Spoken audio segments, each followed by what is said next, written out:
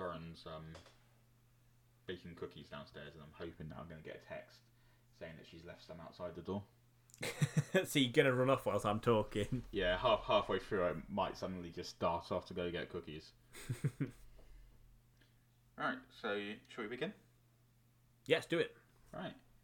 Hello, I'm Mike, and welcome to Mammon, the only podcast where you can listen to two Mikes on mic discussing their own personal top fives. So far we've had top 5 films and top 5 games. Now you join us for episode 3, where we're about to discuss our top 5 TV series. But before we get started, I need to introduce my co-host. It's Mike. Hi, it's Mike on Mike. And I feel like, I feel like we're getting better. But like I've just had some chocolate and coffee and like my throat feels like claggy. Does that make sense? Oh, you feel like you're going to just close off for this one? I just feel like I'm going to be Struggle talking to get words out. Yeah, and just making horrible, disgusting noises. More than usual anyway. Well, hopefully this time around we're not going to have any paper rustling or anything like that. We're both clicking our mics.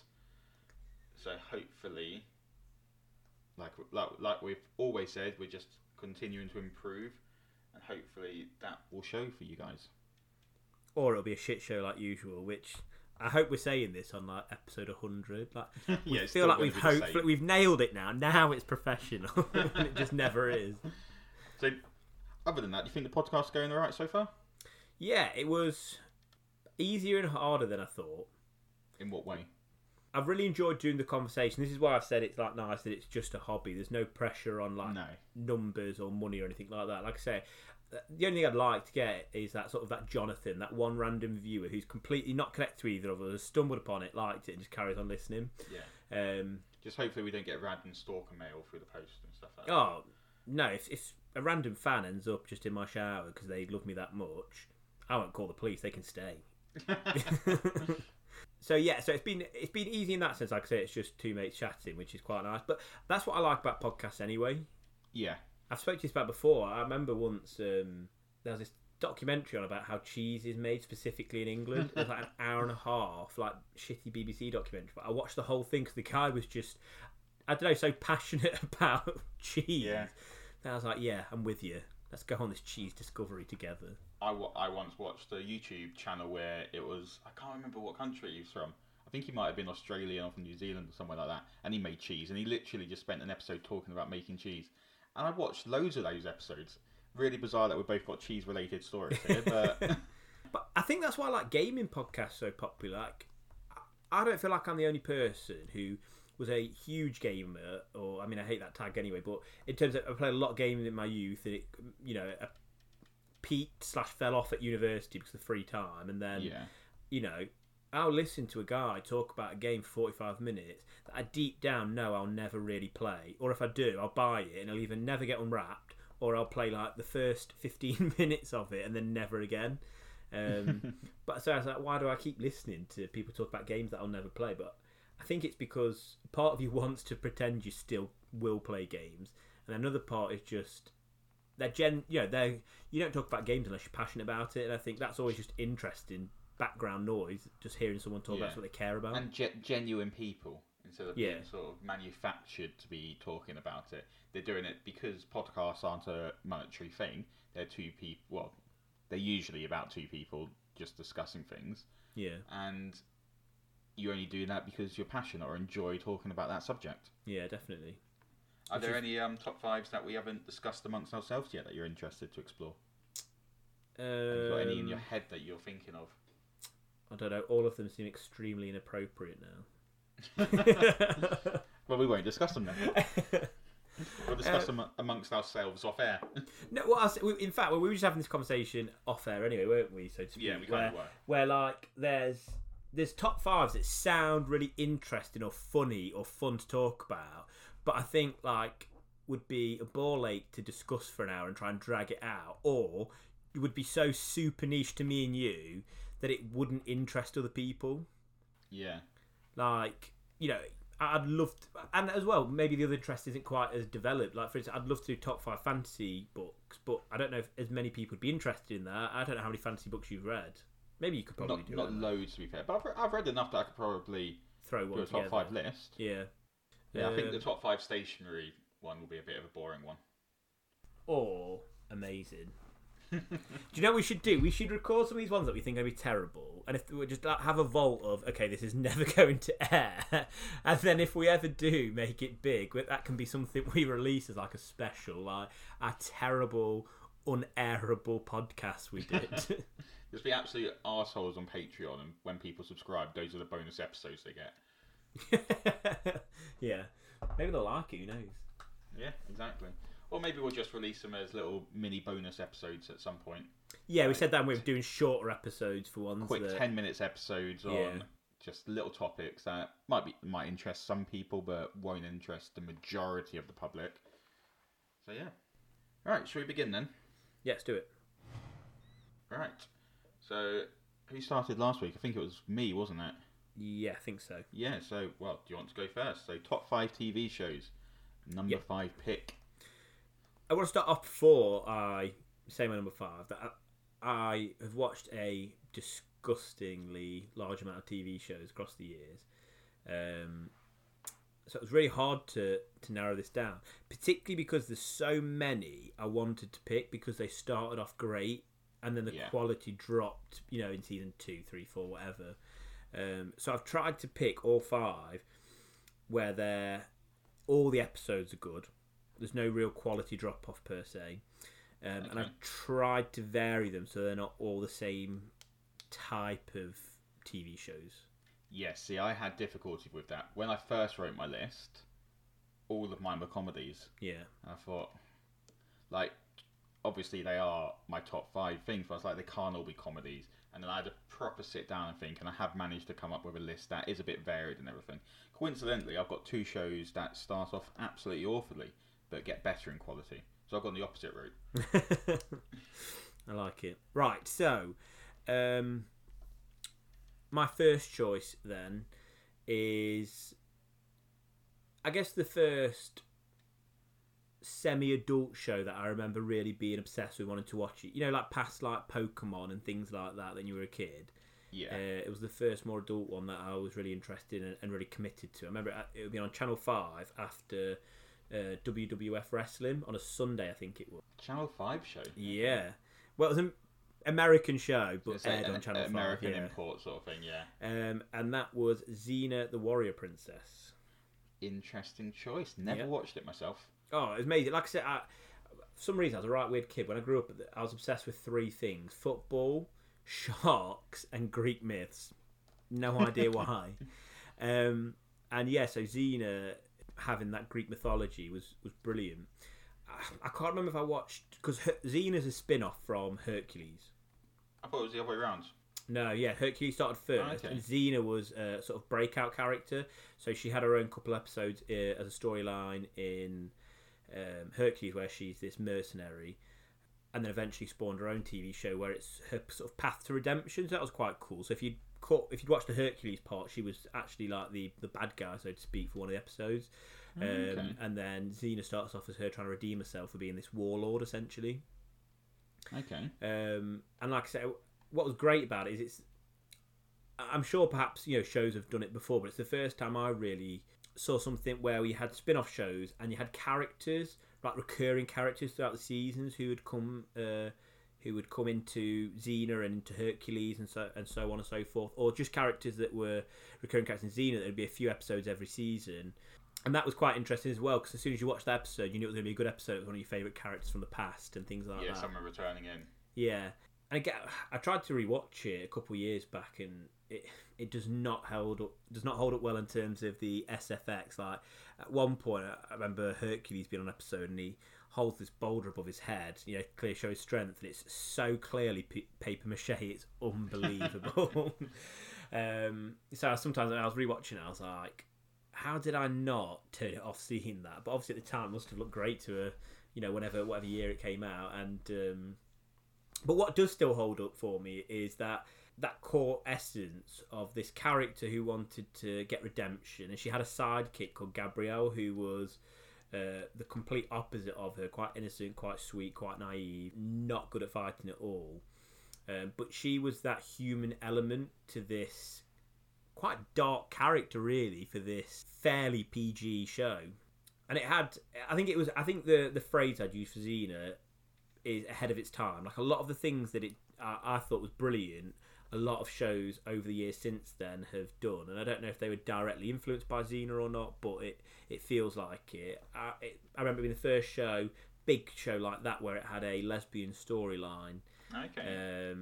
So that was fantastic. I remember it having this really strange episode, and Buffy did something similar with it, where all of a sudden we have this Greek mythology based show, and then one episode Lucy Lawless characters in our world in the modern times in a mental institute, and essentially the whole episode was that she's had a breakdown and she's believed these that she's this woman called Xena and all of this, and some of the characters from the show are like the therapist or the staff there. Yeah, akin to like Wizard of Oz sort of thing. Yeah, and she has to make a decision whether or not to essentially try and cure herself and admit these things are wrong or completely commit to the world. And I feel like there was probably a storyline in there as well that perhaps there's some bad person who's put a spell on her, which so it'd be like, which one's true? Is it the spell that's been put on her, or is she really in there? So although I don't think it worked, I think it very much had brave storytelling for a 90s TV show. I think a lot of things it did was groundbreaking, and a lot of shows since then have tried to copy or use it as a roadmap to interesting storytelling. Yeah. So I've never actually watched it, but you mentioned about Greek myths in there. Mm-hmm. So is that involved in the story then? A lot of Greek myths. Yeah, so Ares is Xena's ex-lover. Okay. And he's a recurring character in it throughout. Like I said, Hercules comes in. There's an episode with Prometheus in there where they tried to save him. So yeah, lots of the Greek myths are in there. I never realised that about that. Yeah, but it humanises a lot of it and world builds it, so it's all going on rather than it feeling like lots of different independent stories. Like Greek myths often can. Yeah, they're all very short stories that interconnect in some way, aren't they? Yeah, whereas these felt like it was a living, breathing world. Like the lore and the world building, I guess they took a lot of the powers away from certain characters, so they felt a bit more human on sort of Xena's level, but it worked because it made them feel more realistic, I guess, in the world that was being built. Okay, I might have to actually give this one a go. It's always been one that, because I think it was on Sky One at one point, wasn't it? Mm. Yeah, it was always one that I always saw on there, and everyone's heard of Xena Warrior Princess, especially if you're sort of our age. Yeah. But it was just one that I never sat down and watched or anything like that. But even if it hasn't held up well, knowing the era that it's from, I'd probably still sit down and give it a go. Yeah. So this is one that you've actually intrigued me about. And she had this cool weapon. I think it was called a chakram. And it was this Chakram. sort of circular metal band almost, rather than a disc, that she would throw that would hit off like three bits of stone and then hit someone in the face. What was amazing though is the whole edge was like razor sharp, and it'd hit people in the face but knock them unconscious, and they'd have no like bloody gashes on their faces. Oh yeah, of course. It's like in Teenage Mutant Ninja Turtles, the TV show the cartoon they did back in the 90s. They all had weapons, but they weren't actually allowed to use their weapons. Yeah, I remember violence was considered bad. Probably you told me that, but I don't think as a kid I ever picked up on the fact they weren't ever fighting, if you know what I mean. No, I've never watched it back to see what they did instead. Yeah, good choice. Like I said, I think I might have to go seek that one out again. I don't know where you'd find it these days, but to be fair, I think I've just talked myself into buying it on Apple TV and rewatching it.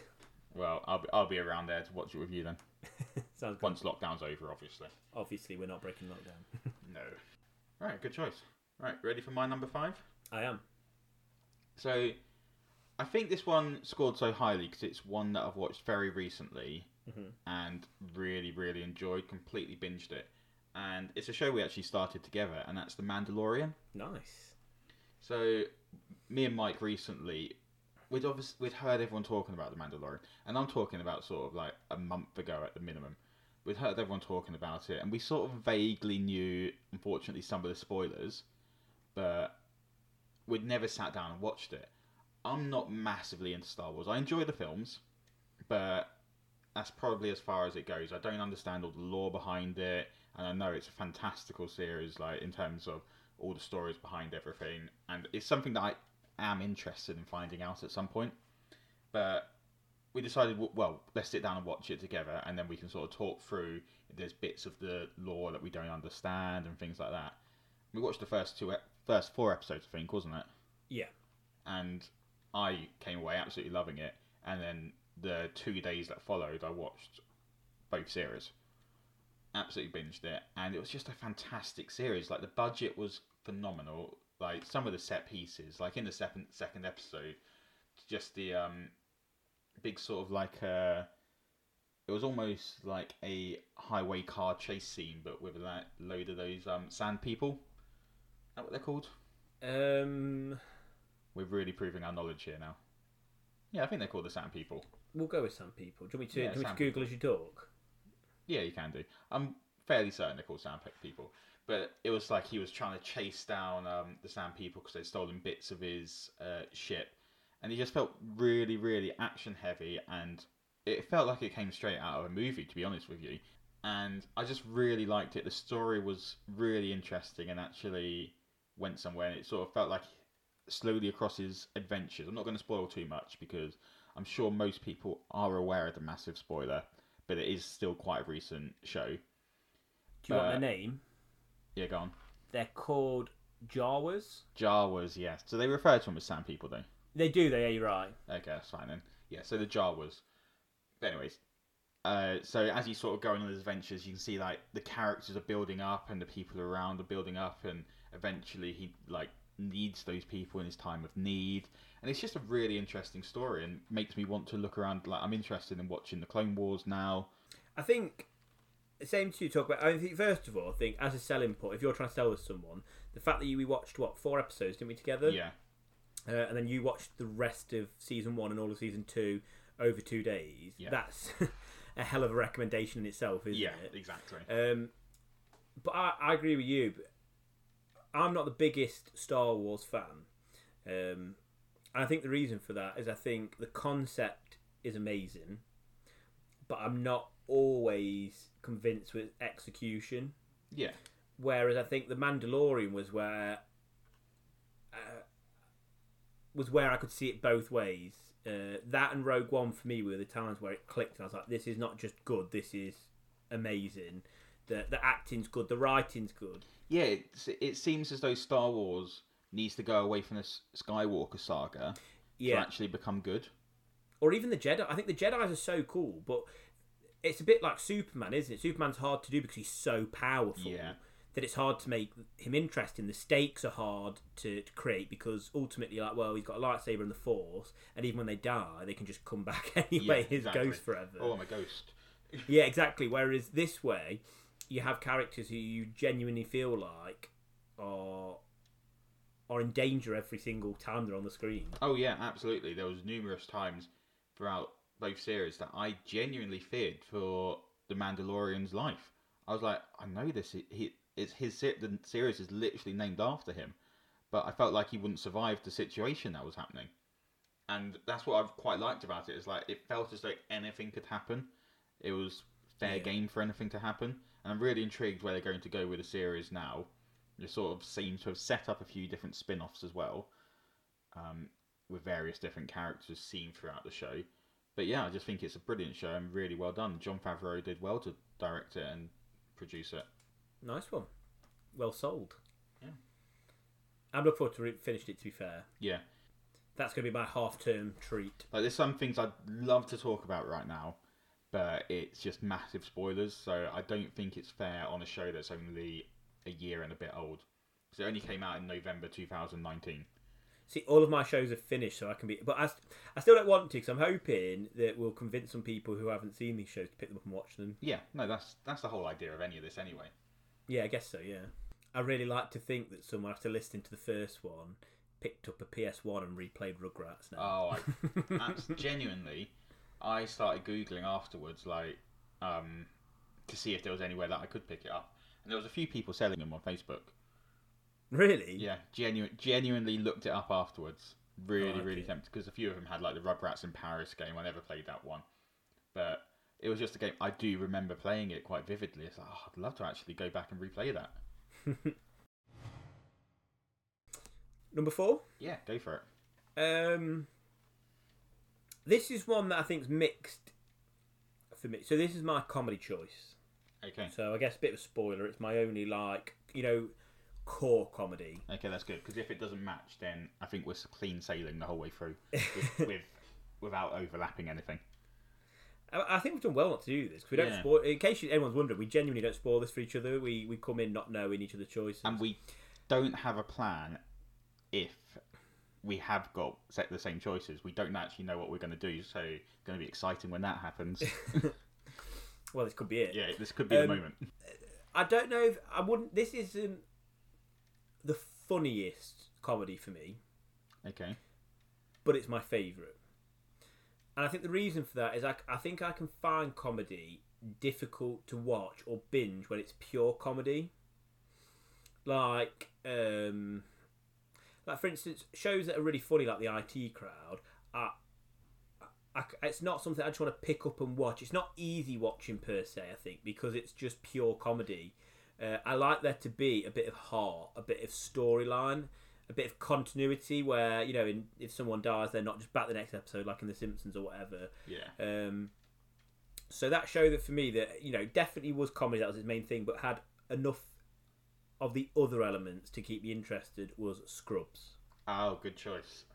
And like I say, it's funny, there's got a lot of heart, it's got one of the best ending. I think in the past 5 or 10 years, some of the popular TV shows have ended really badly. Yeah. Whereas Scrubs ended, the ending was amazing. When JD walks out, this isn't a spoiler, JD walks out and there's like a white cloth in front of him, and there's like a projector projecting this sort of potential future that he might have.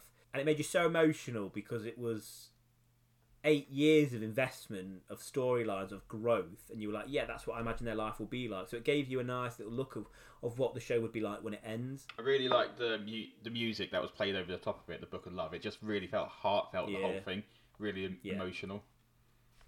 I don't count the final season, or season 9 I think it was, because it was a spin-off. It even had its own name. It was even Scrubs : MD or something like that. The Interns, I think it was. The Interns, yeah. So although there was characters popping up, for me that was more of a spin-off than it was a continuation, so I'm not counting that.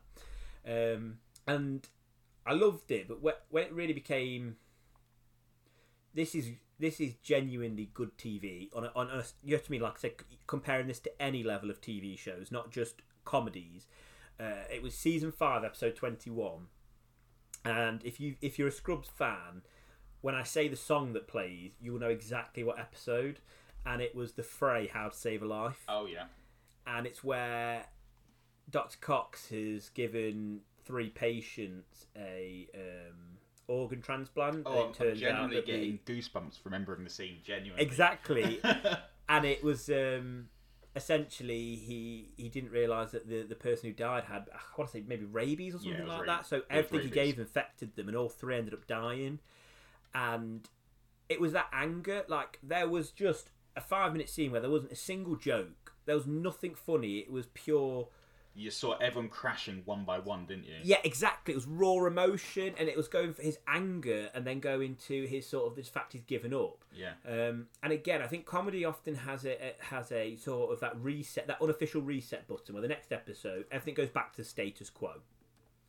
Whereas the next episode, he's depressed, and JD's got trying to find a way to save him and bring him back. And there were so many moments like that where characters had these went through these trials, physical, emotional, whatever, and they would be slightly changed by it, and that would continue that growth. And it wasn't huge, but across the 8 years, characters had changed, they had matured or grown and stuff like that. They were still their core character at heart. JD was still JD, but he had changed. Yeah. Dr. Cox had softened, particularly when he has a child and things like that. And like I say, for me, to binge watch 8 seasons of just pure comedy would be difficult without that continuity, without that drama without that heart of the show, that emotion. It was a show in which you actually cared about all the supporting characters as well, because obviously the whole show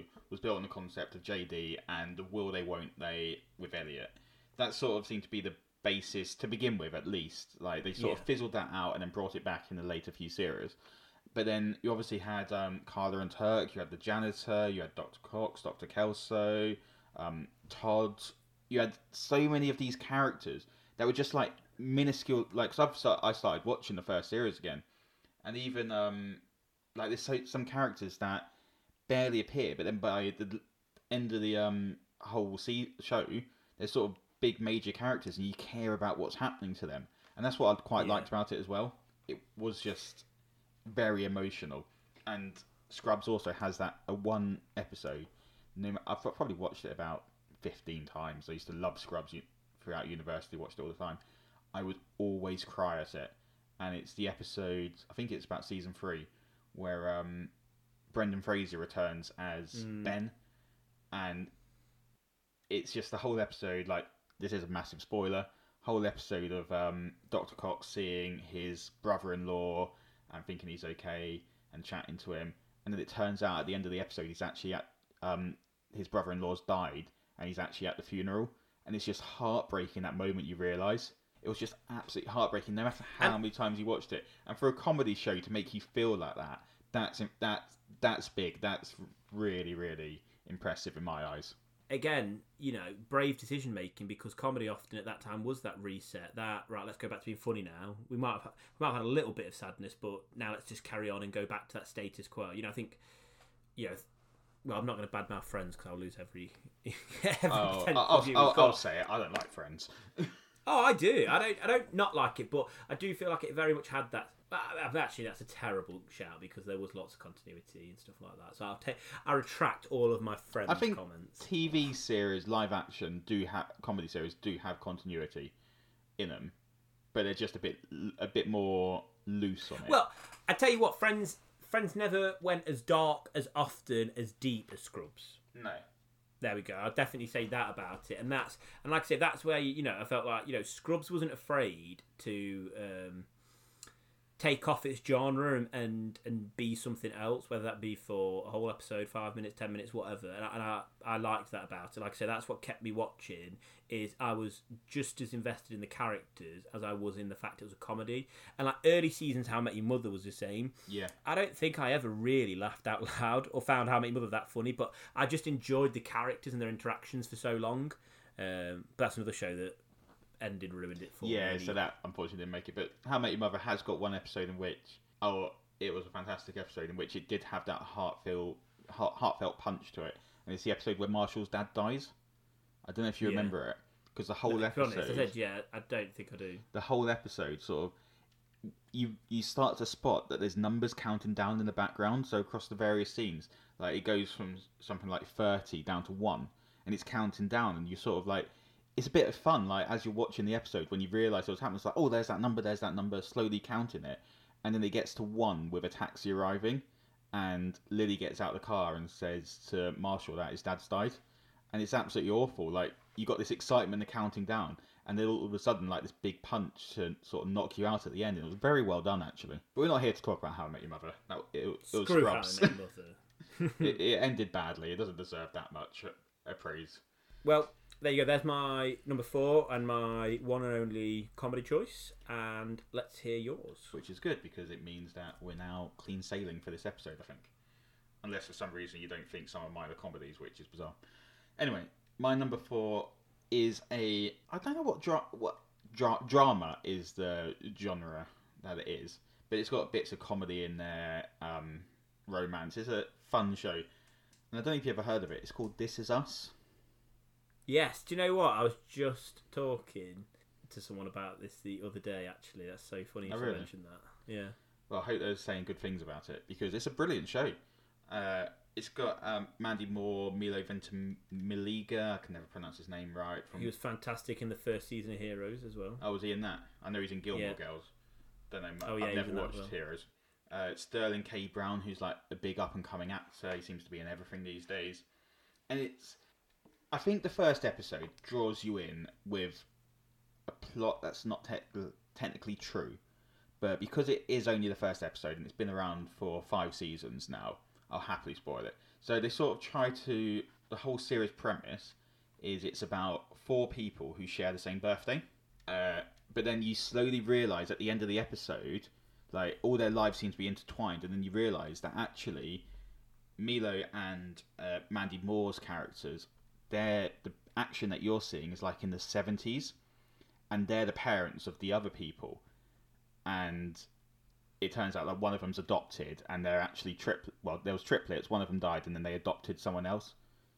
And it's just really interesting the way they sort of build you into that, and you don't realise it was going to happen. But then it becomes about the interaction, and there's a lot of social commentary in there. Like, they opened up the latest episode, and obviously they couldn't ignore about COVID and the Black Lives Matters protests and all that sort of thing. But it was really interesting seeing. So Sterling K. Brown's character is called Randall, and his sister comes out and was like saying that she's been to some of the protests to support him, and he's like, but why now? Like, throughout my life, black people have died on TV. Why is it only now that you seem to care? And it's like really a good point. It's like, why now are there all these big protests? To sort of, obviously black lives have always mattered, but it's such a big movement. And he's like, why have you only sort of started seeing this now when you've lived with me our entire life? And it's like, it's not afraid to sort of go through all these social commentaries and all that sort of stuff. It's just a brilliant, fun show. Really recommend it for anyone. Yeah, I think with that as well, like, it almost has a mystery in it in some ways as well, because when you go to their parents, flashback, and you see them as kids, like, for instance, at the start, their relationships aren't perfect, the siblings. Yeah. So have you actually watched this then? Yeah, I watched the first season. Yeah. And yeah, there's that mystery, isn't there, of okay, why are they not close? What is it in their past? And then I think the certain characters in the past we don't see appear in the present. So you're like, ooh, what's going on there? Yes. Yeah, and again, it's all these sort of mysteries that you're trying to solve in the past as well. Yeah, it's got a lot of sort of twists and turns to it and all sorts of things like that. It's heartbreaking at time. I can't remember what the exact quote were. But like Saw films are like torture porn. This is like cry porn. It's almost like going for the tears just for the sake of it. But they do it well, to be fair to them. You can't fault it.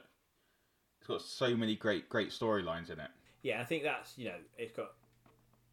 Again, that's got a nice mixture of, like, drama, like, say, social commentary, heart, bit of mystery, intrigue in there. Yeah. Well, one of my favourite characters is the guy who plays... Is it Taserface from Guardians of the Galaxy? Yes. Yeah, he plays one of the characters, Toby, in the show. And he brings the comedy to any situation. He's just a really funny guy. And also, him and...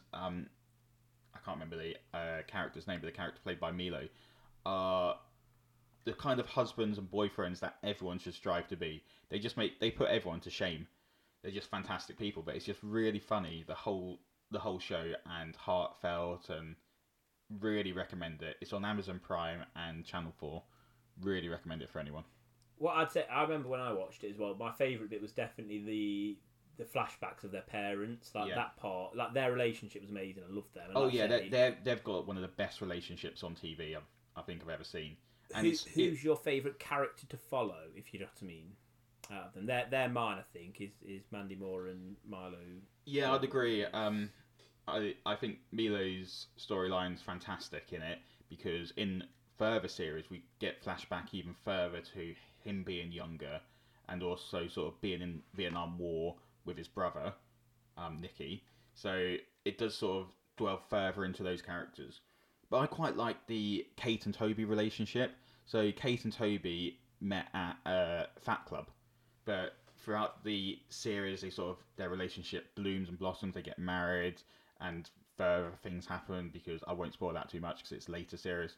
But it is a really interesting and nice story to go on, and especially because you see a lot of pain in Kate that she struggles to share and talk about, and she slowly opens up about it as the series goes on, and she gets into singing, which is what her mum did as well. So there's that sort of family there. It's just a really, I can't fault the show. Nice, I like it. Right. My number 3? Go for it. When we said this, although this isn't my number 1 pick, it's my number 3. It was the first TV show that popped into my head when we mentioned this category. And for that reason, I nearly didn't pick it, because I feel like it's one of those shows that people groan and go, of course one of them picked that. But I also felt like I couldn't not pick it just because it's an obvious choice. What sort of genre is it? Crime? Sopranos? No, Breaking Bad. Oh, okay. I didn't. I almost didn't want to pick it. I think because it's such an obvious choice. Time to go controversial. I've never watched it. Do you know what? As well, and I'm glad you said that as well, because I want to give you some advice potentially if you do watch it. It's become obviously super popular, hasn't it? And it's one of those, probably one of those recommended TV shows. Well, I talked about in the last episode of the podcast that if something gets such critical acclaim, I almost shun it for no reason whatsoever. But it's just what I do. I think a lot of people do, don't they? It's like, it becomes popular to shit on it, doesn't it? Well, like Game of Thrones, I didn't actually get into Game of Thrones until like the 5th season. And then I bet when you caught up, you wish you hadn't by the end. Well, I haven't watched series 1 to 4. I'll tell you that now, because so much changes. I actually understood exactly what was going on by season 5. The worst bit is you watch to the end and you've missed the best 4 seasons. Yeah, no, that's very true. Breaking Bad, it doesn't have the best start. Okay. And so when a character Gus comes in, that I feel like, I think in season 2 that it really goes, okay, this is world class TV. And I feel like one of the reasons why I didn't want to, but I had to bring in Breaking Bad, is because of what it did for TV. One of the complaints has always been that TV is never going to be sort of Oscar worthy. That sort of level of quality and acclaim. And for a long time, the big actors wouldn't ever drop down. It was a bit like, being a film actor was playing in the Premier League and being a TV actor was the Championship or lower. So once you got into the Premier League, you never wanted to drop down. Whereas now, things were like True Detective and things like that started, big actors. Like, I want to be working in TV because some of the writers in the TV industry are so much better than some of the writers in the film industry. And the directors as well. We've seen lots of people who started off their career, and you go on like IMDb and they film like episode of Breaking Bad, an episode of this, that, and then they go on to direct films because I think it gave TV, or was one of the main reasons during that time where TV started to get the recognition that it deserved, that this could be high quality entertainment on the level of cinema. And like I say, I think that was through the acting, I think that was through the writing, that was through the direction. Yeah. But what Breaking Bad did really well was, rather than every episode being blockbuster and amazing, there was often slow build-ups for a high payoff. So you'd have these episodes that would build in tension, just slowly, surely. And then there'd be this episode, maybe in the middle or towards the end of the season, where all of that payoff and that build-up in those 4 episodes all came to a head in one moment, and it was so worth it for that episode. So even though at times it was slow, it was worth it. And I think that's where Netflix as well started to show its worth. Like Game of Thrones wouldn't have been as good if on a Netflix show where it was all released at once, because part of Game of Thrones was that sort of water cooler conversation. Each week you talk to people at work about the episode and your theories, and you predict what's going to happen next. Whereas I think what was good with Breaking Bad is because it was perhaps a slower paced show, you could binge through those episodes to get to the payoff, so it didn't feel as difficult. Yeah, so you weren't just watching one episode and be like, well, what was the point of watching that? Because you can be like, well, watch the next one to see what the payoff for that actually was and if it's worth me continuing. That's it. That's why I'm not as big a Breaking fan as other people. I think part of the problem was when I watched it, the first 2 seasons had already come out. Yeah. So I caught up and binged it and was loving it. Maybe the first 3. And then after that, I was having to watch it on the weekly... I think it was coming out weekly episodes on Netflix then. And it became difficult for me because I'd have that slower paced episode, which I knew deep down would pay off, but I'd be like, I've waited all week, nothing really happened, and now I've got to wait another week. So I think you will enjoy it more than perhaps I did because you'll have the whole series there available to you. And if you, well, it is a show that I do want to watch. It's not me just not watching it. It's just I don't think I've ever got round to watching it. Well, just as a quick sell, because I don't really explain it for any. I just assumed everyone knows it now. Everyone's heard of it. Everyone knows what it's about. Yeah, that's the thing. I do know the plot and everything. You can't shy away from these sort of things, especially ones that have had such big followings. I think as well. I think the premise is cool though, isn't it? It's this man in America who has no health care. He has cancer. He can't afford the treatment.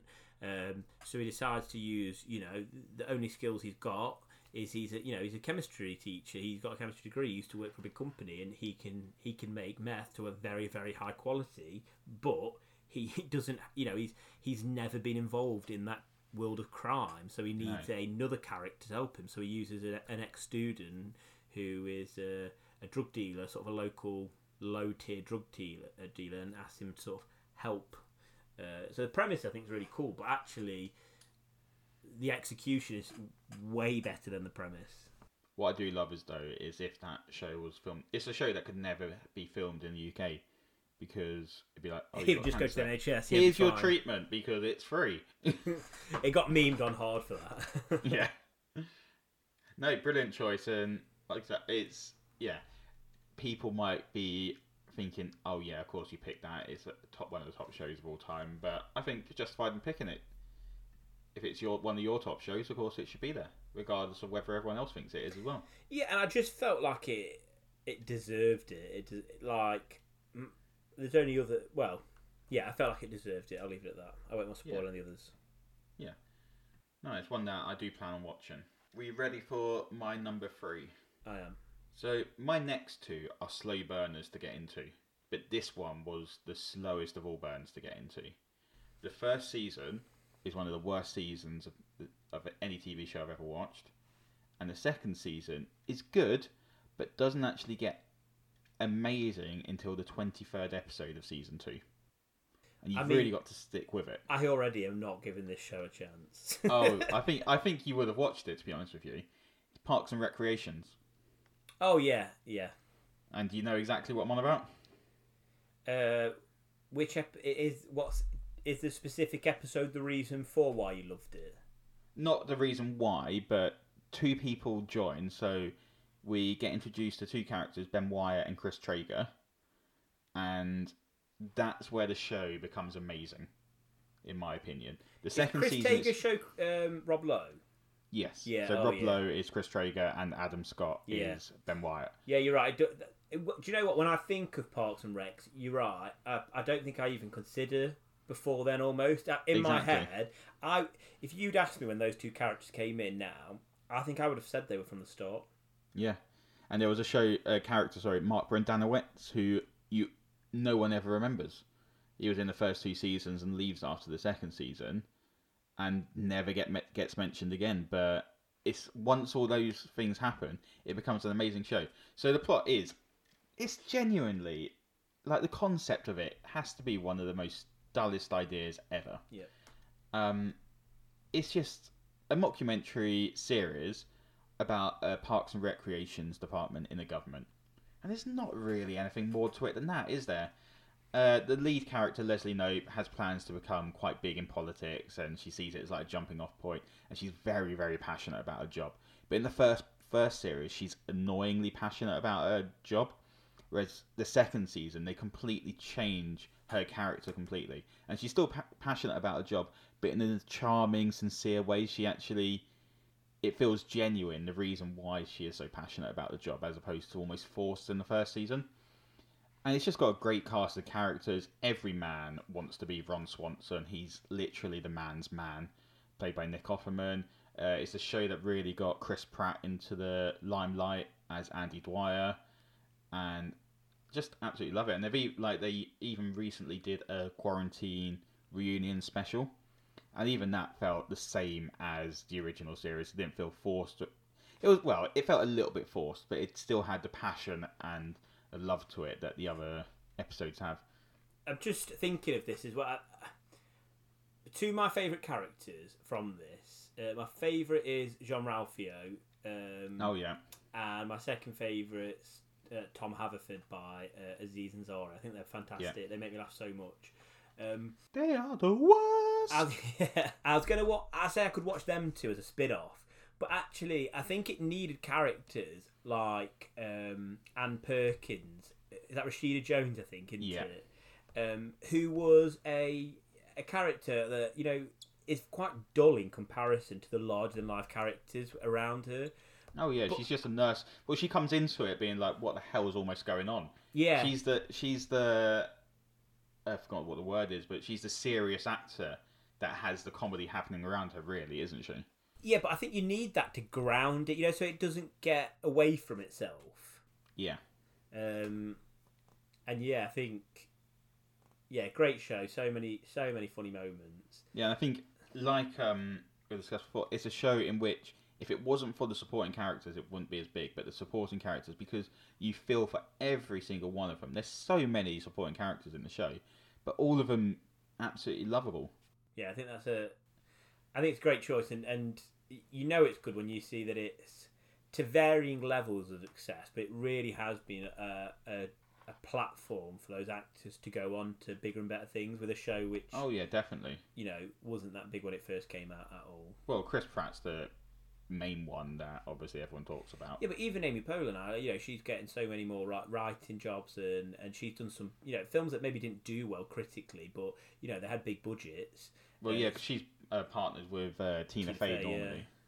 And then obviously Nick Offerman's gone on to do more stuff. Audrey Plaza's done quite a few films where she's been a lead character. Aziz Ansari's had his own Netflix show. Is it Master of None? Really, yeah. Watched it. It's a really, really, really good show, but I don't think I'm its audience. So there's a great episode in which it's him obviously being an Indian, and one of his friends who's, I'm going to say Chinese, but I apologise if that's incorrect. And it talks about... I know, right? We'll cut that little bit out of you. No, we're not cutting it at all.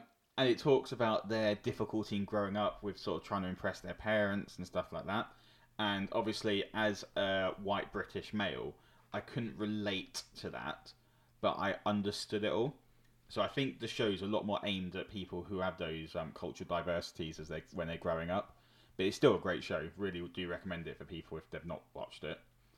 But yeah, I do absolutely love the show. It's a great one. There's me and Lauren watch this show called Making It, which is hosted by Nick Offerman and Amy Poehler. But I think the reason we enjoy watching it, all it is it's basically Bake Off for crafting. So people craft various things. Like they always have like a shed hack where they have to turn their shed into a sort of big building with sort of designs and everything. But I think part of the charm of watching it is because it's seeing Amy and Nick Offerman together again, and it feels like it's Ron Swanson and Leslie Knope, the two characters they play in Parks and Recreation. It feels like it's a continuation of that show, and they've just gone away from the Parks and Recreations department and started a show about making stuff. And I think that goes to show the charm that the characters or the actors can be. They obviously get on well. Yeah, and I think, well, in fact, that links on well quite nicely to my number two, because my number two, I think, is the very reason for that is there's quite clearly a chemistry between the actors, which show on screen. Okay, I'm ready for your number two then. My number two should have / would have been my number one if the show had not been cut short. So it got cancelled earlier, did it? Yes. So my number, which probably has told you what it is, I think. Yeah. So my number one, as a result, is because it's for number one is perfect start to end. I'll talk more about that when I get there, obviously. So my number two is what is it? Is it Firefly? No, it's The Bill. Do you remember The Bill on IT? No, yeah, it's Firefly. Well, the Bill it ended nice. It just went into the detectives and it became a crime drama again, didn't it? That was the issue with The Bill. Is The Bill still going? Is it? No. It stopped being about the random beat cops and more about the detectives and people higher up trying to solve the murder mysteries and things like that. So it just became one of those sort of generic shows. Which I hate. There's none of those types of detective shows. I find them so repetitive. But Death in Paradise is a good one. Firefly, yeah, I spoke a little bit about it, obviously, when we mentioned Serenity for my films, and yeah, it was cut short, frustrating because of Fox. They aired the episodes out of order. They felt like the pilot wasn't interesting enough, there was enough action, so they aired so the pilot was, episode 1 and 2 was meant to be the pilot back-to-back, which set up the world, the characters perfectly. So they aired episode 3, where it was an action sort of heist episode, because they thought it was more interesting, which didn't help. And they switched the time slot and didn't tell anyone. And eventually it got to about 13 episodes and it got cancelled. What's interesting as well, what I didn't mention last time, is though, back then, not every TV show got a box set, like we see today. Yeah. But Firefly did, because of the reason it was cut short, and some of the episodes didn't get aired, so it was a way for people, the viewers who liked it to watch it till the end, those episodes they didn't get to see on TV. And it made huge sale numbers, became so popular that it's one of the reasons that now every single TV show, well, probably going to stop now because of online streaming, but for a long time every TV show had that box set that you could go and buy. And because of how well the DVD sales did, that it was always, when you went on play.com and the top 100 TV series, that's how I found it. No, in fact my cousin introduced it to me, but I noticed it was always in the top 10, top 5 was the complete season of Firefly. Yeah. So it's this Western in space. It's this, this idea of like a band. These group of characters that are all together that have very different personalities, but they work as a group, a bit of a family, and they just go on their adventures. And it's essentially trying to survive in this almost dystopian world, really, where they're sort of outsiders. And they've got to do odd jobs, so they're kind of the bad guys because they're criminals in a way. Yeah. But they also have that moral compass, moral line. And yeah, there's mystery, there's action, there's romance, there's comedy. It has quite dark moments. I remember an episode particularly where two of the characters are tortured. And yeah, I think what makes it so soul crushing is, even as I rewatch it now, I'm like, I can really see where this show was going. They had this almost conspiracy, like it's sprinkled throughout this idea that this government in this sci-fi world, it's not quite as they seem, and they started to explore that. And they explored it a bit more in the movie as well, Serenity, which was a great way to finish it off. But like you said about Parks and Recs, you can tell that the actors were friends. Yeah. Because the chemistry on screen was so good, and when you see interviews now with, for instance, Nathan Fillion's did ridiculous amount of seasons of Castle, playing an author who works with a detective. Which I bet you hate by the sounds of it. Well, I ended up watching it because I love Nathan Fillion so much. I ended up following most of the key characters' TV shows because I liked them so much. Yeah. But he always would try and get references to Firefly in it. Like he used to wear a brown coat and stuff like that, didn't he? Yeah, exactly. It was quite subtle at first, and then it was just... He might as well have said, "Hey, I was in Firefly" by the end because it was so obvious. But I loved that. But that showed, all those, 10, 15 years after he'd been on it, a show that got cut after 13 episodes, it had such an impact on his life and things like that. And the character who plays Wash, I think it's Alan Tudyk. Yeah, he ended up doing a TV show called Con Man, which was essentially about how if you look at them, they all go to cons. Well, not now, obviously. Conventions. Fuck you, COVID. But yeah, they go to all these conventions, sci-fi conventions, to talk on panels because they still love talking about their character and that show and that world and speaking to fans who are still now. How many people could go to a convention now where thousands of people want to ask them questions about the show that only made 13 episodes in the early 2000s? Very true. I think it just shows, and I'm biased obviously because I love it, but there's not a single bad episode in there. And I think the end of the series and the film, actually I know some people are like, well, I'm not going to watch a show that I'll fall in love with and it was cancelled. There's enough closure from the final episode of the series and the film there, I think, for it still to feel like a self-contained story. Yeah, see, I always forget about the film because I'm one of those people who's like, do I really want to get invested knowing that it's going to end early? Which is weird because I have watched a lot of shows that have got cancelled way before they've had like ending on cliffhangers and stuff like that. Yeah. But yeah, I always forget the film is there to actually bring an end to the whole series. Yeah, I think It's weird because I assume, I can't remember, I feel like they obviously didn't know the last episode that aired and they filmed was going to be the last episode.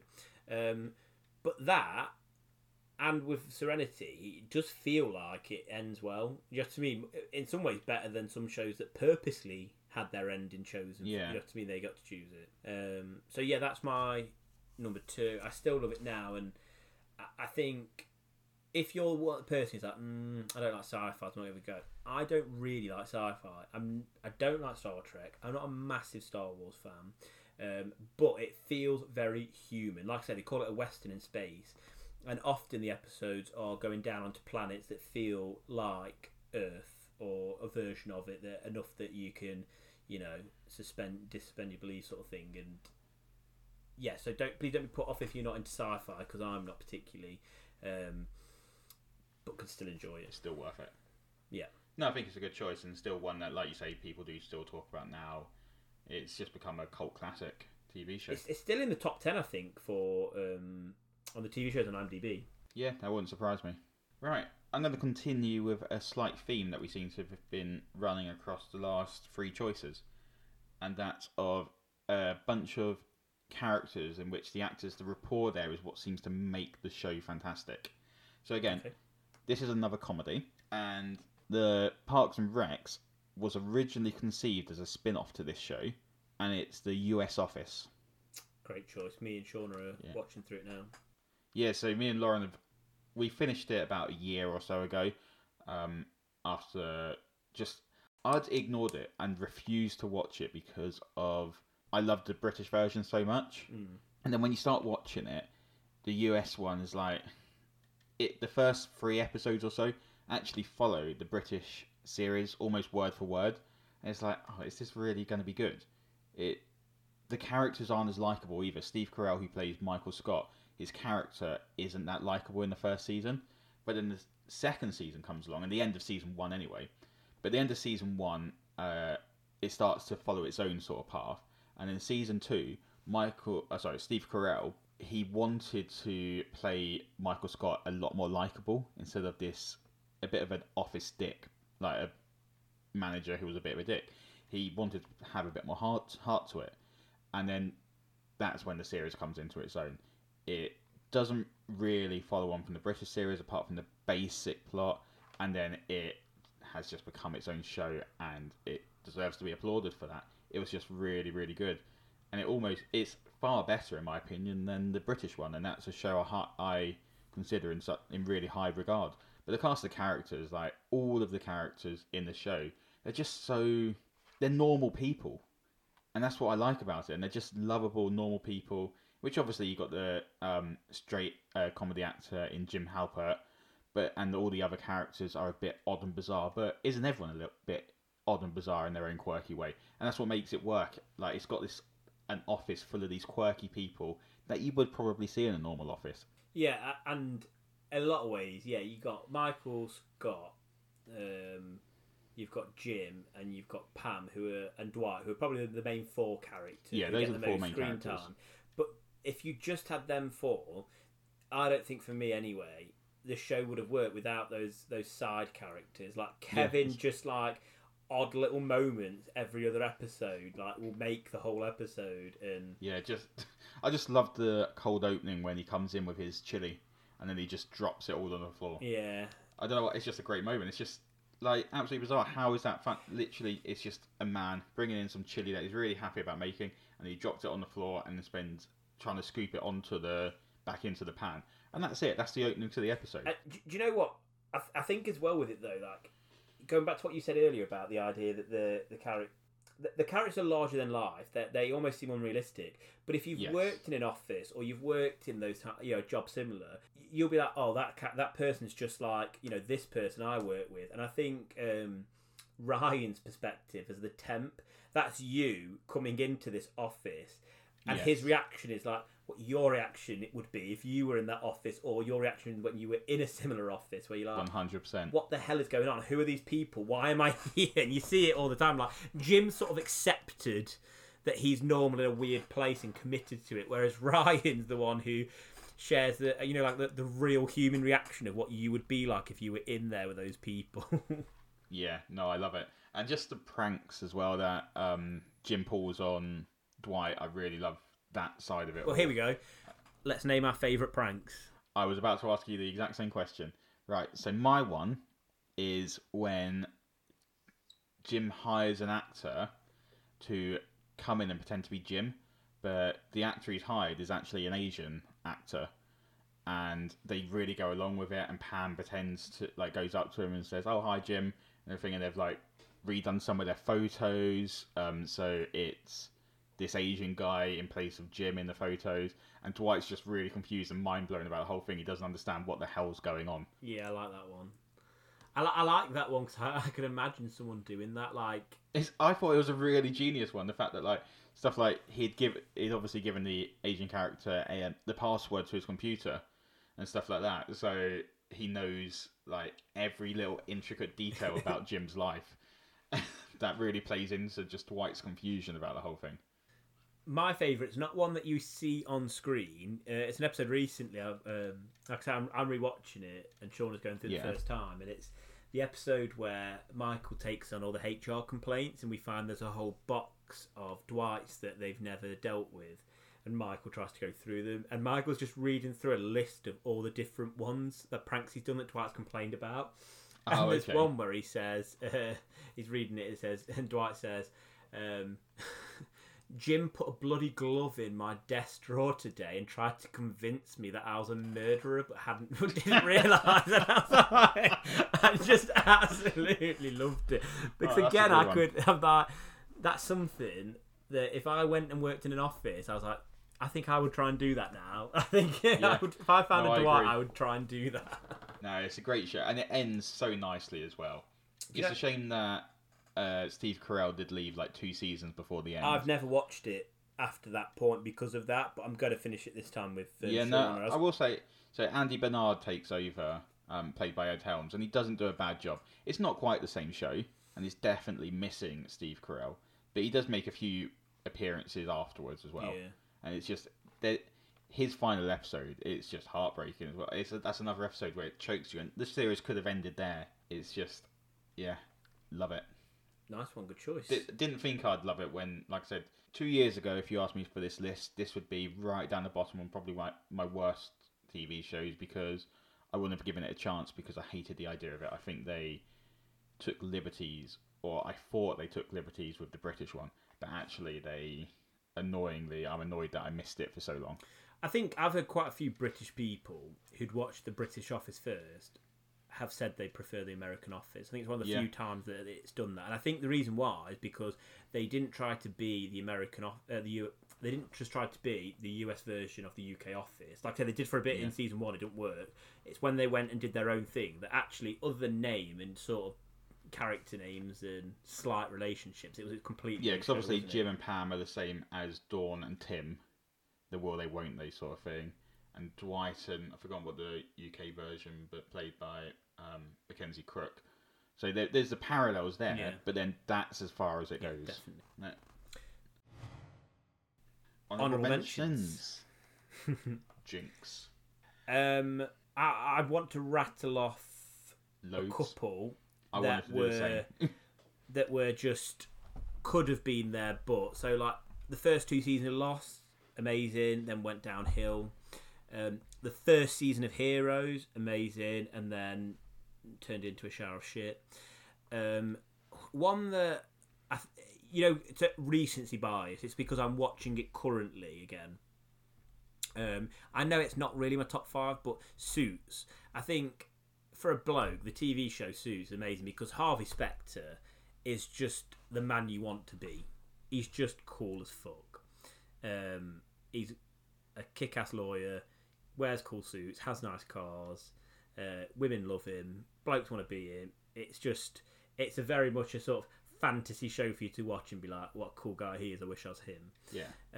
Yeah.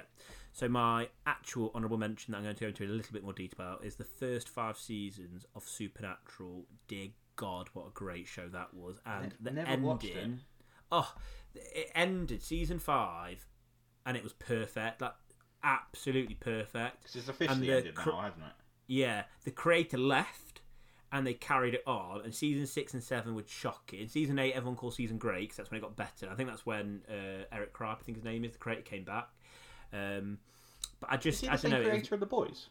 I don't know. I'm gonna Google that. Just that name rings a bell. It is. But yeah, it was brilliant. And for those who don't know, the premise is two brothers, Sam and Dean Winchester, are hunters. They hunt supernatural things and stop them. And the world doesn't know they exist. So they essentially just drive around this really cool Chevy 68, 69 Impala around America, trying to find, looking for news clippings for things that the rest of the world don't realise supernatural they do, and they go and try and help him save people. And the other sort of running, I guess, the overarching arc as they do the Monster of the Week and try and solve it is their dad's gone missing. He's trying to find the demon that killed their mother, and they're trying to track him down at the same time as well. And like I say, the first 5 seasons are so good. Yeah, it's one that I've never watched, and I've sort of... Mate, we'll put that on our list. Do you know what we'll do? Genuinely, when COVID's over, we'll do like a whole day where we watch like the first episodes of some of the shows I've not seen before of yours. We'll watch the first episode, and some of the shows you've not seen. Yeah, sounds like a good idea. First episode. Although I think you've seen all of mine so far. Well, honourable mentions and number 1. Honourable mentions. So again, I've got a whole load of shows that I could just rattle off and wanted to be here. Oddly, the ones that come to my head are all animations. So like, you got Archer, you got Venture Brothers, Big Mouth, like all fantastic shows. But I've gone a bit rogue with my honourable mention. Let's go. I've gone for a person. What? I'd like to give my honourable mention to Michael Schur. He is the producer and writer of The Office, and he also starred in the show as Mose Schrute. He co-created Brooklyn Nine-Nine and Parks and Recreations. He created The Good Place, and he produced Master of None. He is... So, Brooklyn Nine-Nine, The Office, Parks and Recs, and The Good Place are probably 4 of my top 5 comedy TV shows of all time. Yeah, great choices. And I just wanted to give him credit for creating and producing and writing some of my favourite TV out there. Just deserves to be there because of that. So, like I say, a bit rogue with it, but no, I like it. Give credit where credit's due. He's clearly got the golden touch when it comes to TV shows, hasn't he? Oh, yeah.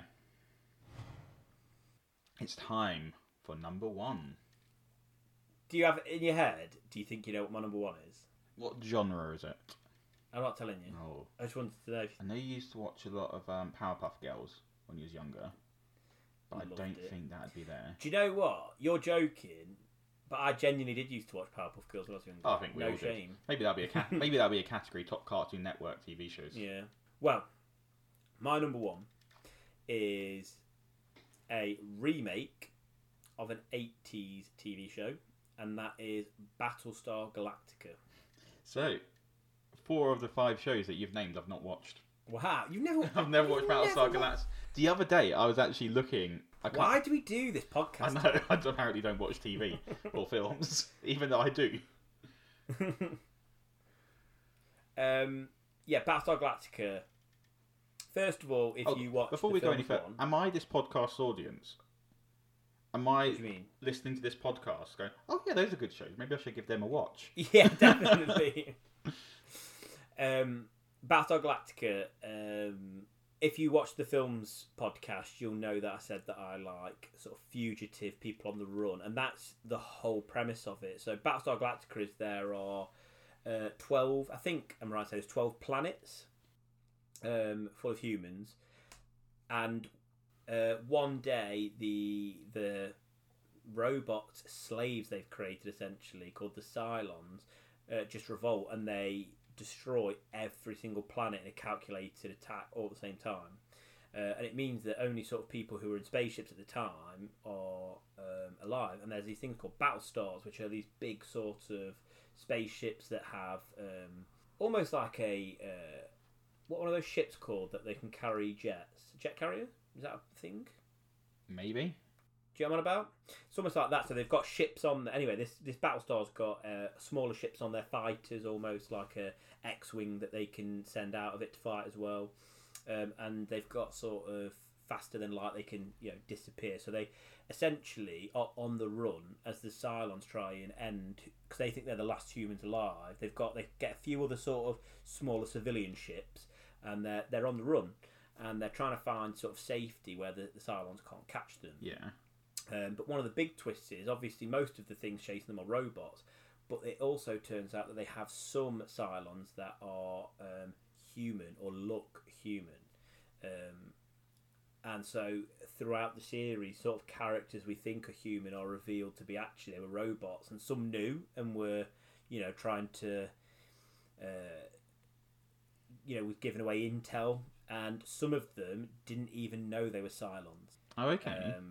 Which is really trippy. And essentially, the Holy Grail is they hear that in their history there's this 13th colony that they'd never heard of, who rather than, when all these colonies went out to find a new world, they didn't. They didn't go with the rest, and they went off on their own. So they're hoping to try and find that there's this 13th colony who are somewhere hidden that they can go and hide with and get away from the Cylons. And it's amazing. The storyline was thought out before, so he had his beginning, middle, and end before he filmed anything. Okay, that's always other good shows like Lost. Yeah, exactly. And they offered him more seasons. The creator, is it Ron Moore? I think it is. And he said no. I know exactly where I want it to be. How many series were there? Technically 4, but I think 5, because I think they split series 4 into 2 12-episode series rather than one. Oh yeah, you'd said it was a remake of an 80s show. I do apologise. Yeah, that's right. And a great thing there is they hired Katie Sackhoff, who's amazing in it, and she plays a character called Starbuck. And in the original, Starbuck was a character as a male. He was like a macho. He drank whiskey, smoked cigars. He was a ladies' man, and she was still that character in a lot of ways. She smoked cigars. She had a whiskey. She was tough. She was. She'd fight people, she'd swear and things like that, and that was great as well. It didn't feel like they were just trying to do that as well in terms of like, we're just trying to pander towards an audience. It was just clearly she was great for the role and deserved to be Starbuck. She was Starbuck. Real character development, and what was great about this is that the characters had sort of agency and were realistic. So sometimes the characters would do something and you'd hate them for it. It'd actually make you dislike the character, but it's what that character would have done in that moment. Whereas sometimes I feel like in shows, characters get into a situation where they've got to make a tough decision that'd make you dislike them, and they don't do it. But you're like, but that character would have done it. Does that make sense? Yeah. But the writers or producers are probably scared that they're going to turn the audience off, and they never did that. It was always brave storytelling. And one of my favourite storylines is one of the producers was like, I think it needs to be a bit funnier.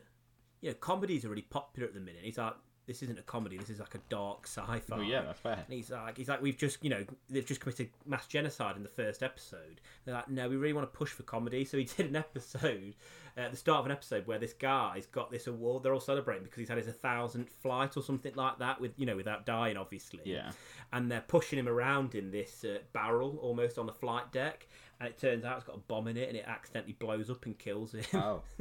And then apparently the producer was like, is that your comedy? He's like, yep. He's like, oh, okay, don't worry about your comedy. So he basically just did a really shit job on purpose. The darkest so that they didn't come asking for. Yeah, exactly. He's like, here's some really dark shit for you.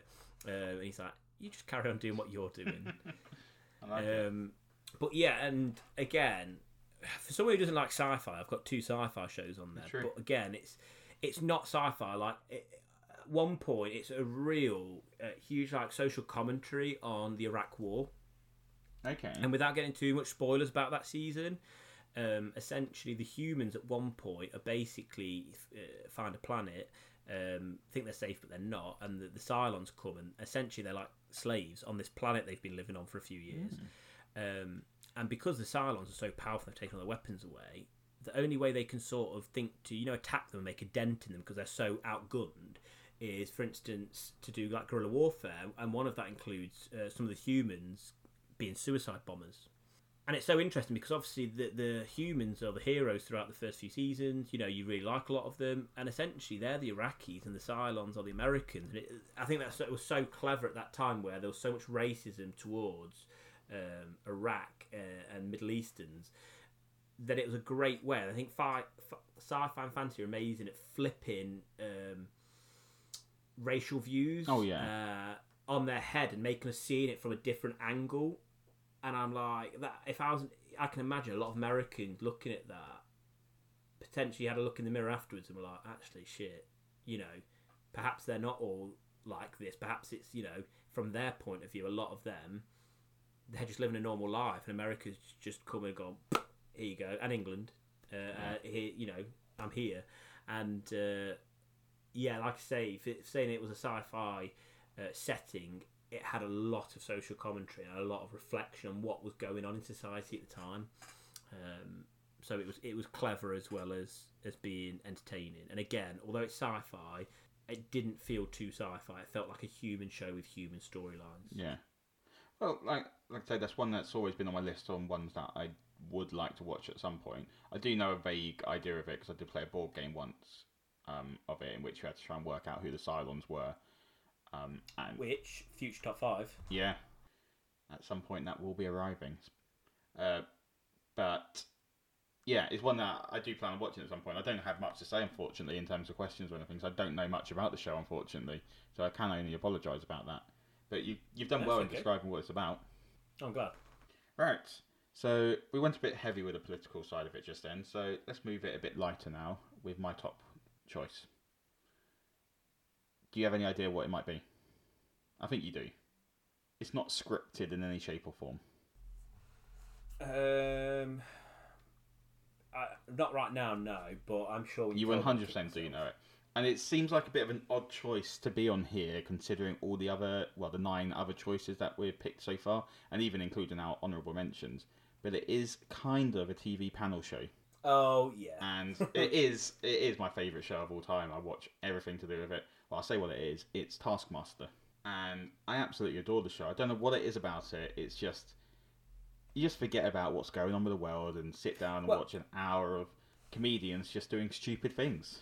I think, first of all, because I legitimately not heard of the show or anything about it until you told me about it, and then obviously watched it, loved it. So do you want to explain just briefly for anyone that hasn't heard of the show before? Yeah, so what it is there's the Taskmaster, who's portrayed by Greg Davis, sets challenges for 5 celebrities through the use of his assistant, Little Alex Horne. And these challenges... So the first episode sets it off perfectly. The first actual task that they perform. So they get a piece of paper that has the task on it, and it says something along the lines of, there is a melon in the next room. You have 1 minute to eat as much melon as possible. Your time starts when you enter the room. So they have a bit of time to think about what they're going to do.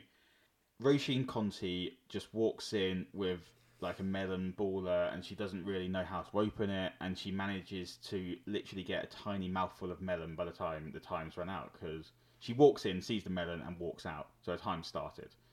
And then it goes to the other extreme end of the spectrum with Ramesh Ranganathan, who literally runs into the room, chucks the watermelon onto the floor, and starts inhaling this watermelon as fast as possible. And it's just like the tasks are really stupid, and it's been going for 11 seasons now. They've filmed season 11, they just haven't aired it yet. And it's also had Champions of Champions and a New Year's special. And just how it's Alex Horne who creates all these tasks and come up with the idea. I can tell you a bit about the history of Taskmaster in a second, but it's just really, really smart how he thinks of all these tasks and gets it's the show that all comedians want to be on.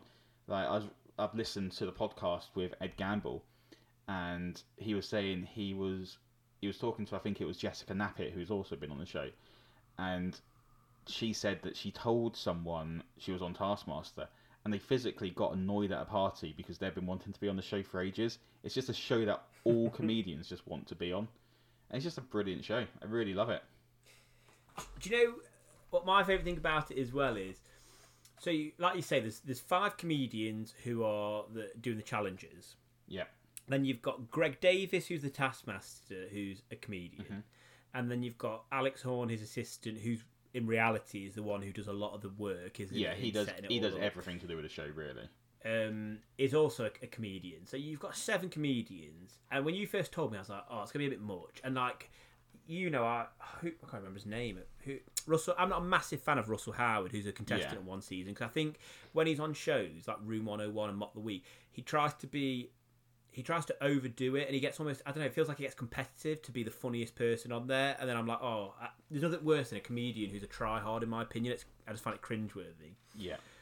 But all the comedians when they're on the show don't try and be funny, really, or don't try and be comedians. Like, they're so invested in you see their actual personalities, don't you? Yeah, exactly. You don't see their characters, really. They drop it, and like, they all clearly look up to Greg Davies, it feels like, anyway. So they sort of, he's sort of the comedian when they're doing the show element, and then when they're doing the tasks, like I say, they're either shit but don't mean to be, which is funny, super competitive, which can be quite funny, or take it really seriously, which is sort of interesting, because that's what you want to do. It's a nice mixture. And like I say, it made me like Russell Howard, that show, and I disliked him before. Yeah. Because they don't try and be. It's almost like everyone forgets it's a comedy show half the time. Yeah.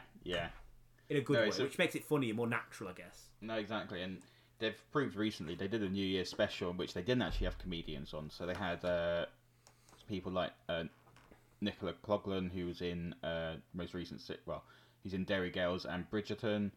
They had Shirley Ballas from Strictly Come Dancing. They had Ryland Clark, John Hannah, and...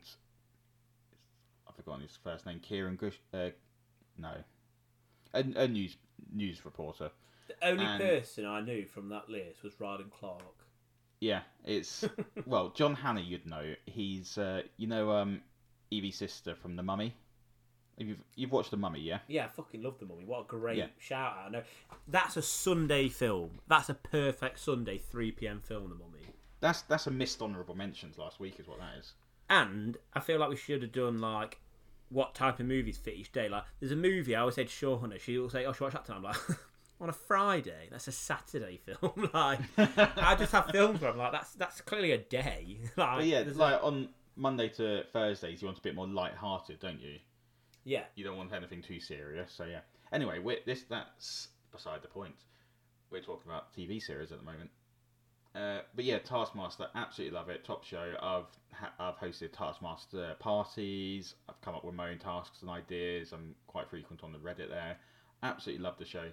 I think fitting, knowing you as I do, yeah, it couldn't be anything but Taskmaster. Exactly. Like, it seems like a really unusual choice to have in a top 5 TV series, but absolutely, I could watch I've watched every episode, numerous times. And I easily could. I've told Lauren, so my wife's currently pregnant, and our midwife told us that we need to, like, continuity in terms of sound. If, like, you watch a TV series at a certain time every night, the baby likes that, and they might become associated with, like, falling asleep to that. And previously with Series 10, The Taskmaster, that was on every Thursday night at 9 o'clock. So I told Lauren we're going to have to continue watching Taskmaster every night, because the baby likes that every Thursday. So yeah, absolutely love it. I know Lauren listens to this, so I apologise if I get you into like a little bit of trouble here, because I don't think Lauren knows this, but the only reason Mike got Lauren pregnant was because I gave him a task, and that was his way of... My wife actually, she might kill me for this, she's actually got a secret crush on Greg Davies, and I don't know whether that's the reason she watches the show with me. I think I've got a little crush on Greg Davies. You know, so do I now. I just, I used to watch him on his We Are Clang days back in the days, and but since he's gone on his own, he's definitely aged very well. That's for sure. He's got better as it's gone on. I think I could talk about Greg Davies for our next hour-long podcast, to be honest. Yeah. Well, that'll be spoilers for top 5 comedians. Ooh, that'll be a good one. That's a good one, isn't it? Make a note. So there we go. Taskmaster is my number 1. It couldn't be anything but. Love it. I think quite varied there. I would love to see as well. I don't think we really mentioned at the start, but we're on Twitter. Our handles Mammon Podcast. Same on Facebook, and our email is mammonpodcast@hotmail.com. As well as hearing your top 5s for TV shows and hearing your top 5 ideas you'd like us to talk about, I'd genuinely love to hear if anyone has picked up a game or a film or a TV show from our recommendation and to hear what they thought of it. I'm hoping it's positive. Can you imagine if they're like, I watched all 4 seasons of Battlestar Galactica on your recommendation and it was shit. Yeah. We'd love to do like a little sort of mailbox at the start of each episode potentially, where we talk about reviews that have come in and our opinions on your reviews or things like that from recommendations that we might have suggested. So we really appreciate all the interaction we've had so far. I'll tell you that now. When I get your recommendations, often I find them soul crushing because I'm like, why the hell did I not pick that or this? Yeah. I think, there's been a lot of people that have said games and films to me recently, and it's like, oh yeah, I definitely should have included that one. But again, there's so many films and games and TV series, and as this podcast goes on, other categories, that there's so many things that you could think, and we don't have all the time to go through every single one to make sure we're 100% confident in our choices. I don't know about you, because we've never talked about this actually, but I have like an unofficial rule in my head every time I do a top 5. What do you mean? I'm trying to make it varied, and I want it to be like, I like the idea of someone picking up a recommendation because I'm obsessed with top 5s before this, like, or top 10s. You know what I mean? I'll always Google top 10 films, top 10 fantasy films, top 10 RPGs, or whatever. And, I love looking at that and then genuinely going on to play them or watch them or whatever it may be. So that's my always thing, is I try to be varied so I can get as many sort of things and be, I don't know. Yeah, I guess that's my main thing. I try to be varied, so I'm hoping to give people a choice, so I'm not just all one sort of track. Yeah, I think that's fair. Do you have any sort of unofficial rules you give yourself? Well, I did the same thing because, like I said previously, when I did my list, I had 5 comedies on there. And I was like, I can't have 5 comedies. So I do try and sort of mix it up a little bit as best as possible, because obviously it is our top 5, and it'd be lying if I decided to pick a random sci-fi show. Oh yeah, same. Yeah. You can't just pick something too varied if you don't believe in it. Yeah, 100%. Exactly. But yeah, I do try and keep it varied within my top 5. The other official rule I have is, if I know we've got a category coming later, and I know it's 100% fits that category more than this category, you won't use it. I might avoid it slightly. Yeah, I get what you're saying. So, for example, I know at some point we'll probably do top 5 Netflix originals. So you won't use one of the TV shows. So I purposely didn't pick any Netflix originals on this one. I don't think I did either. Not purposely. No, mine have all finished, which is nice. Yeah, that is nice, because if someone does want to pick up a recommendation, it's it's got an ending. Well, Taskmaster, This Is Us, and Mandalorian are still going from my choices, but Taskmaster you can pick up whenever. Well, let's hope none of them turn into the next Lost, and you get someone hooked, and then they're like, "Why did he do this to me?" Can you imagine? Didn't think about that one, did I? Right, so I'm going to say Mandalorian series 1 to 2, fantastic. This Is Us series 1 to 4, fantastic. Taskmaster series 1 to 10, fantastic. After that, you're on your own. Make up your own decisions. Right. Okay, nice. So, Mike, what are our next top 5 that we're going to be talking about? So next week we're going to be looking at and discussing our top 5 superheroes. Yes, great one that. Haven't done my list yet, but I've got an idea of exactly what ones I want to be on there. I've got one choice I'm really happy with, and then obviously I can pick the next 4, but there's one that I'm like, yep, I'm really happy with that. And then there's so many to pick from after that I hate it. Is it Arm Fall Off Boy? Yes. Is he number 1? Yes, correct. Coincidentally, going to be in the next Suicide Squad, played by Nathan Fillion. I love Nathan Fillion, as you know. So it could well be there. Okay. On that note, I'm going to use my arm to click off, and I will see you next week. Yeah. Thanks for listening. See you all next week. Bye. See you next week. Bye.